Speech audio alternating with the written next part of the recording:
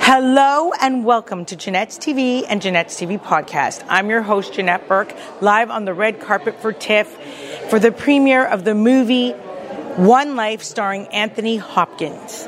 This movie is a biographical portrayal, a true story of a man named Nicholas Winton, who was an Englishman who saved many Jewish children from Czechoslovakia on the Kinder train. So we're going to have some conversations with the writers, directors, and producers. So please stay with us.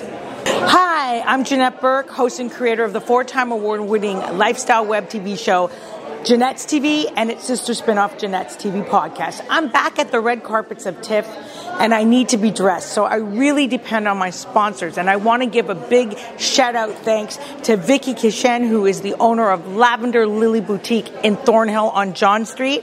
She's been providing me clothes for the red carpet for years, like this beautiful jacket and shirt from Joseph Ribkoff. She carries Canadian and European designers. She has fabulous clothes for every occasion. Go see my friend Vicky Kishen at Lavender Lily Boutique for all your styling and wardrobe needs. An extraordinary story about a young man who many years ago visited Prague. What he found there were thousands of refugees at the mercy of Hitler's imminent invasion. Do you ever think about the children and what happened to them? I bet you got some stories. That's really not about me.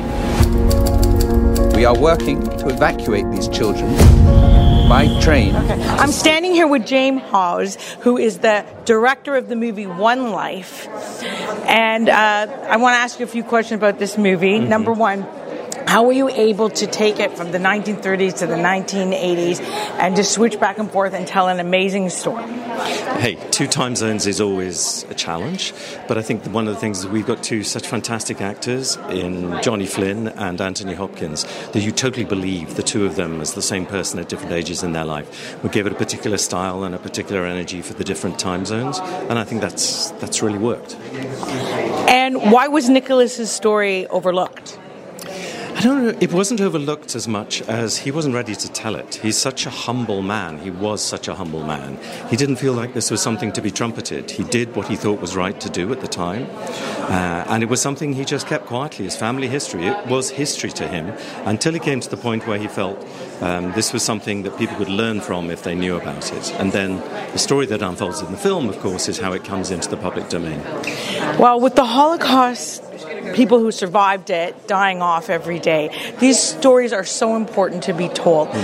Why did you decide to make this movie now and tell this story now? I think the fact is that this story has such resonance now when, honestly, we look around ourselves in a difficult world. You can look at all sorts of areas where we're dealing with issues of refugees, where we're questioning, frankly, what it is to be human. Mm-hmm. And Nikki is such an example of decency, of humanity, of doing the right thing. I think that's timeless. But the team at Seesaw have been looking to make this film for the last decade. It's luck, timing, that it just happens to have landed now, that everything's come together. And people who've seen it so far talk about how it really rings at the moment. It really resonates. And also because anti-Semitism is again at an all-time high. And do you have anything to say about that and how this movie might be able to combat it? I don't want to make boasts for what this movie is going to achieve. I think it'll certainly educate people. I think it'll make people aware again of that story and just how much evil can mass in the world and how people who are ignorant can follow its lead. The story asks you to ask questions of yourself. That's a great answer. And now let me talk to you about what it was like to work with Anthony Hopkins. Anthony's a legend. I mean, it's one of those pinch-yourself moments for a director. Yes. So you have the initial meeting, and we talk through the script, and we talk through the project, and we make sure that we're both coming at it from the same sort of angle. We did rehearsals. He'd obviously done a whole load of prep. And then there is then that magical moment when Anthony first comes in front of a camera, and something seems to happen to him. You actually feel him almost shape-shift in front of the camera as he becomes that person. So what do you want the viewers who go to see this movie to take away from this movie? I want the I want the audience who see this movie to make their own decisions. I would love them to come away with some thoughts echoing afterwards. I would love them to come away moved by it. And I would love them to come away with a simple message, which is, don't not do something because you think it's more than you can ever change. Do the little bit that you can, and you may be surprised by what you can achieve. That would be Nikki's message. That's fantastic. Well, thank you so much for this time today.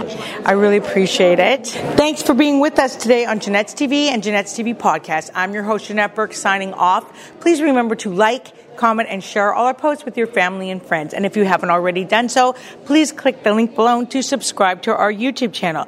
You will find us everywhere on the TV and streaming side: Facebook, LinkedIn, Pinterest, Vimeo, YouTube, Instagram, TikTok, and the list goes on. On the audio or podcast side, you will find us on Apple Radio, iHeartRadio, Buzzsprout, BuzzFeed, Anchor, and that whole list goes on too. For a complete list of where to watch and listen to us, please check the link in the show notes below. And until next time, continue to be fabulous.